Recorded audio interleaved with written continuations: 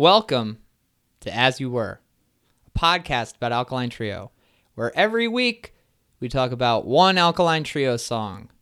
This week, it's Dead on the Floor. Dead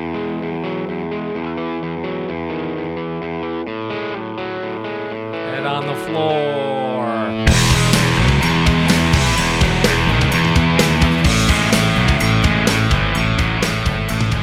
I got a fart coming from the floor over there. Yeah, I know. What is this deal? Lily. He's not even looking at us right now. Hey, welcome to As You Were, a podcast about Alkaline Trio. His name is David Anthony. This is a fact. My name is Tim Crisp. You know that. I'm the host of As You Were, a podcast about Alkaline Trio. Hey, we're here to talk about an Alkaline Trio song. I don't believe that at all. Not for a second. This week, just like we did 3 weeks ago, but you heard it last week. It's good to see you. It's good to see you. It's been a minute. I felt like the last one was like really rushed. We were like, we got to get Yeah, you had to go to work. out of here. I think we did pretty good. I'm pretty proud of last week's ep. One of my favorites, honestly. That was a real powerhouse episode, in my opinion. You know, I hadn't seen you since then, and listening to it and listening to, you know, what we talked about. It meant a lot to hear, and it's always great spending this time with you. And Likewise. and it was also nice. I feel like a lot of people were like, wow, I'm glad you're finally talking about Continental. People seem really stoked about that one. Yeah. More than maybe any other song we've covered. Because I don't know. It seems like there's a similar feeling about it, and that was really nice to see. So thanks to everyone who tweeted at us or said a nice thing about that one. It's really nice hearing from you. And, you know, we also put out a PA a few weeks ago for some positive feedback on Apple Podcasts. As far as the ratings go, we were getting a little bit. We were getting some flack. Hate. Yeah. I was feeling real down. I was like, oh, if they knew me, they wouldn't hate me so much. If they knew me, they would hate it so much more. That's true. But you know, thanks to all you for getting out there and letting your voices be heard. But hey, we got a track to talk about. We do have a track to talk Enough about. of my yapping. Oh, Let's talk. Thank God that guy shuts up finally. So track 4 on This Addiction. The band's 7th studio album. If you couldn't tell from the fact that they really use the number 7 a lot in imagery for this, it is the 7th record. This is the 4th song, Dead on the Floor. And maybe this would be a good time to remind everyone of, you know, one of the like mini premises of this show is that, you know, we both are lifelong Alkaline Trio fans. Although mine has a little bit of an asterisk next to it because by the time we got to like Agony and Irony, I was like, you know what? I think that my time with this band has passed. Yeah. And, you know, I think I'm okay. So I listened to Agony and Irony one time, and I have never listened to This Addiction, and I've never listened to My Shame Is True. Not hating, although people seem to think that I'm like not qualified to be doing this podcast. Yeah. Because, you know, I just decided like, hey, there's better music out there. But, you know. I feel similarly where I feel like people think I'm going to defend all that stuff, and really I've not. I've been pretty harsh on every late period song we've hit. You've certainly been harsh, and I've been trying to be, you know, more of like a. So how does that make you feel? Yeah, I mean it's a very like good cop bad cop approach in spells here, but that's the thing is, you know, we both listen to a whole lot of music, and this would not crack into my top 100 list of any of those years. These records. Right. So, and This Addiction, it's been well documented, is your least favorite Alkaline Trio. Yeah, by a country mile. Well, what do you think of this track?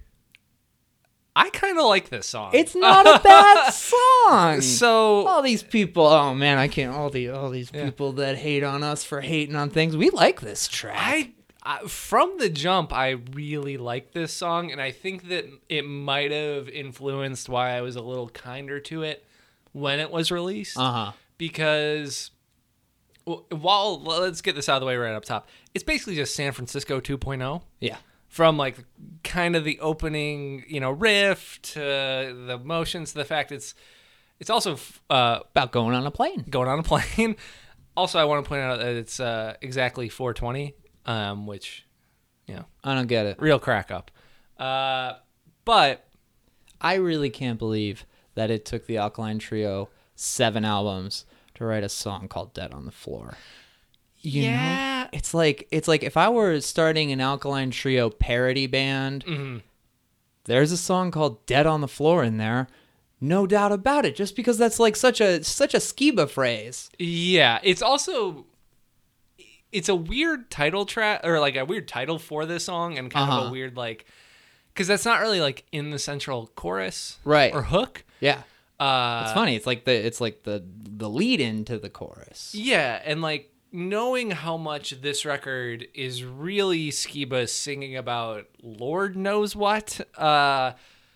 When I saw this track title, I was definitely like, oh, he wrote a song about spooky murderer, maybe. Right. Like that's what I was envisioning this to be. But really, it is just kind of the single like breakup song on what was basically his divorce record, sort of. Right.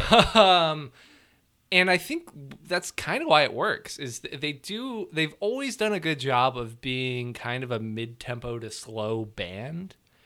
Definitely. And a lot of the material I really like from the later era slots into that.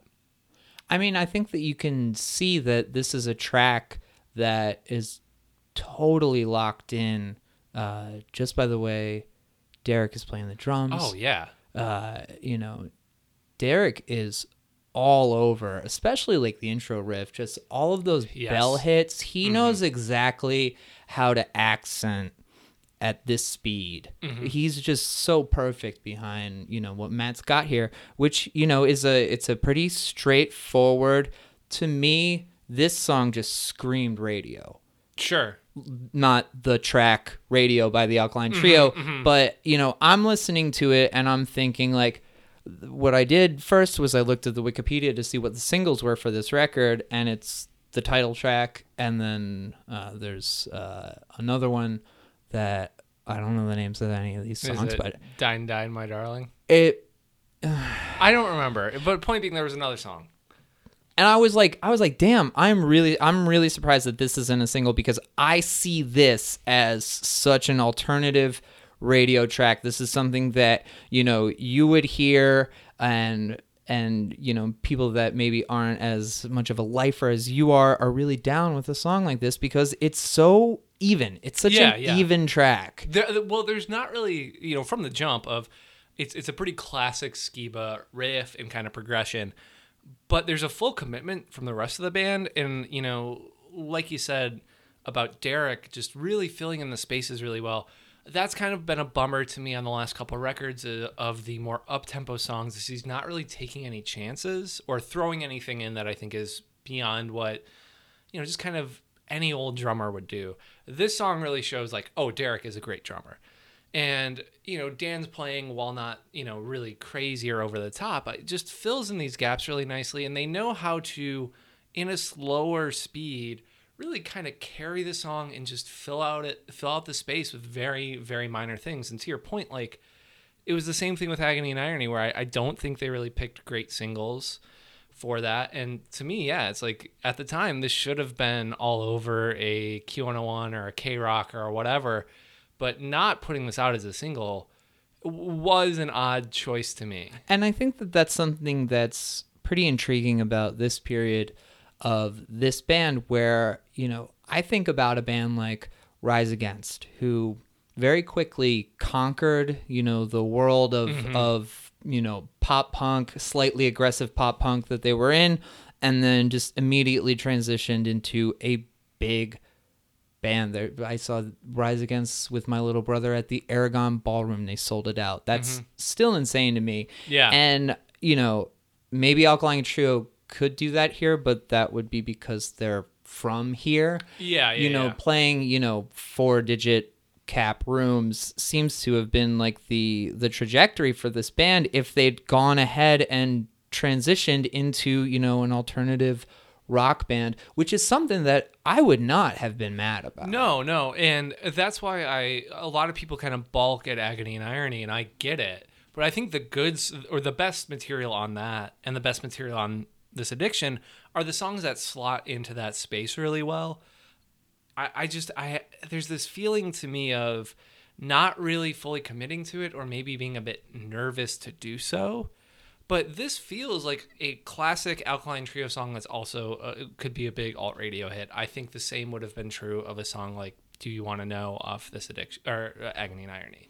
I think if that, which I think is maybe the strongest song on there, had that been led with, though they, aside from In Vain, rarely lead with dance songs, like they have that material. They could have done it. But yeah, while they could sell the Aragon here or do 3-4 nights at Metro, which is equivalent, in the middle of the country, they aren't playing those sheds that Rise Against is playing. Right. Few bands of right now are, to be real. Yeah, absolutely. That's, statement on the state of guitar rock in it's not general. Even a statement on that. It's a statement on the falteringness of live music across the board. Yeah, for sure.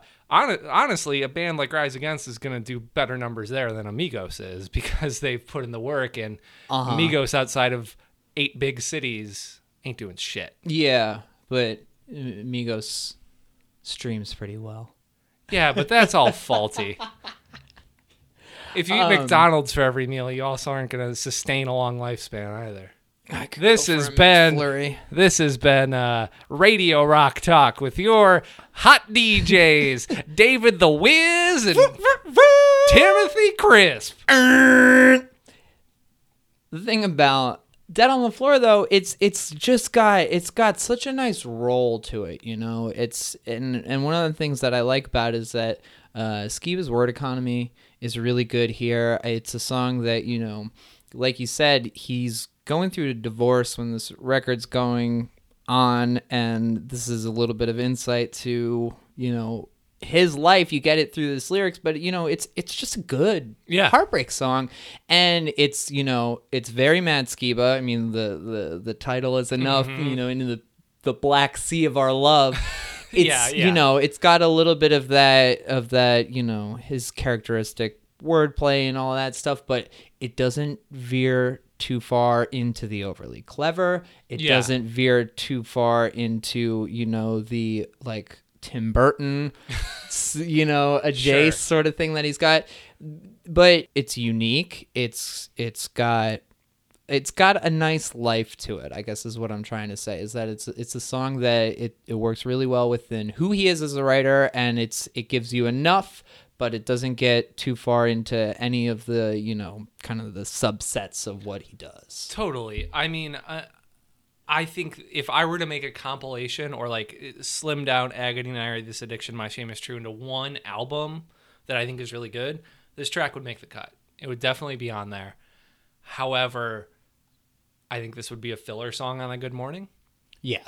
It would definitely be a filler song. And that just speaks to the strength of a record like that and some of the earlier stuff. Like, right. It feels like a good song on From Here to Infirmary or Crimson. One of those songs that's not like the standout, but is not getting in the way of anything. Right. This would be really good as like the 8th track on one of those records. Yeah, no, absolutely. And to me, like you said, there's some lines that are a little bit slotting into like half specific, half just kind of wordplay stuff. But by and large, I'm not mad at it at all.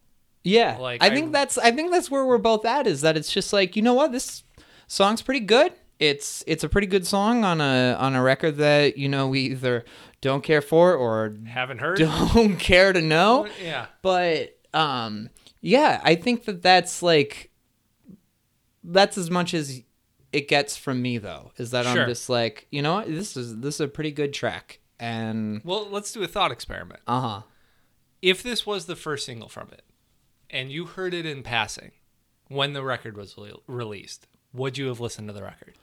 I mean, that's so hard. And that's the thing with this band, right? Yeah. They are a band that elicits such an emotional response, as we've discussed last week. Right. And going back to, I think the the interesting thing about the Alkaline Trio is that we're all so attached to them and we're so protective of them. Yes. That, when they veer off, it's hard not to be very upset. Totally. And there's a chance that I hear this then and I think like, whatever. Sure. But, listening to it now where, I've gone through all the phases that we all kind of go through with the things that we care about a lot when we're 16 and then we pass on to a different phase of life and you have to be like, no, that shit was lame.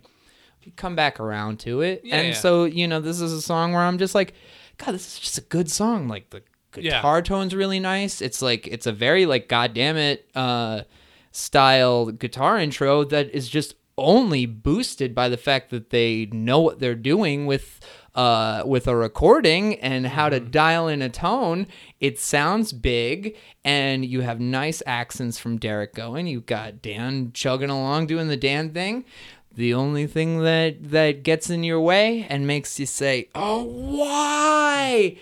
Those fucking chimes when he says like, "Snow, don't do that ever unless you're just gonna make Disintegration." Yeah, I mean it's clearly pulling from that playbook, but that also speaks to a big issue that I have with this addiction as a whole, and really a lot of the modern records is the soundboard sound effect thing that is going on.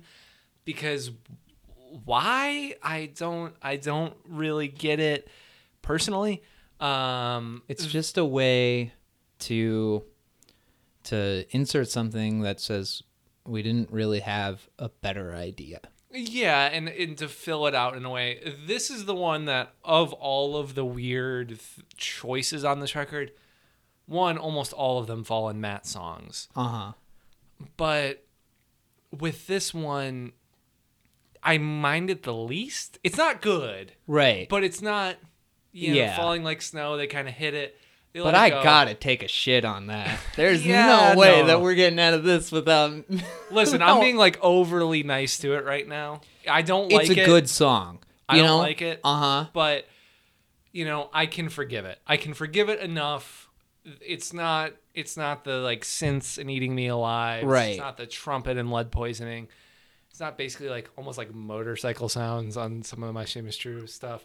Like, that I really can't. Well, they got to have the motorcycle sounds because there's a motorcycle on the cover. Well, I mean, brief tangent. Have you ever listened to the band Manowar? No. Manowar, not a good band. Uh-huh. Power metal band. They dress up like Vikings. Very goofball. Okay. They have one record. So, what is power metal? Exactly. Power metal is like a branch off the tree of traditional metal. Okay. Where clearly, that's what's pop punk? No, it's like punk. Traditional metal would be like, or a new wave of British heavy metal, like an Iron Maiden, right? Okay, yeah. Let's say you really liked Iron Maiden, but you were really into fantasy. Yeah. Okay, sure. Power metal, kind of goofy, but you get the idea. Right. Very fun, very major key kind of stuff. Manowar has several songs where, in place of a guitar solo, they use a motorcycle. That's not a bad idea. And honestly, for Manowar, it works. If you're Matt Skiba, I know that when your phone rings, it makes a motorcycle sound. Don't put that in the song. That's all I'm saying. All right, point taken. Motorcycles, yeah, they have a place in Manowar, nowhere else. What do you rate this song? I would give this song 3.5 Black Seas of Love out of 5. I give it 3 Ships in the Night out of 5. That's fair. And I think it's a qualified rating. It's this song is maybe it's a 2.5 to a 2 on a Good Morning. Sure. Or From Here to Infirmary, but within this era of the band, this is a 3 out of 5. This is a good song. This is a song that doesn't upset me. This is a song that doesn't make me think, what the fuck? This is a song when I've seen them play it live, I've enjoyed it. I'd be down. So like this is, once you're in 3 in terms of our 3 skulls out of 5, that's technically a positive rating. Uh-huh. Statistically speaking, most things are average to bad. This one, I would not qualify as that. I'm even more generous to it. Well, I appreciate that. And hopefully our listeners do too. Tell us what you think. I'm at DB Anthony. He's at Better Yet Pod. I can't remember if there was a pod on it or not. Yeah. Anyway, let us know what you think. Hit us up. It's nice to hear from you. It's super nice to hear from you. We are so glad to hear that people are out there and that they're enjoying the conversation. It's nice to see you. It's nice to see you. Spend time. It's nice to sit in the fart room with this dog. Yeah. Well, I mean, Chloe's gone, so Lily's here and thinking that she owns the freaking place. Yeah. But we get to do this once a week because we enjoy spending the time together. So we're really happy to hear that you all are enjoying the time too. Subscribe to it on Apple Podcasts, Stitcher. Tell a friend about the show. That's what we got. We'll be back next week, and we are looking forward to it. We will see you then. Thanks, Bose. Now it's falling like snow.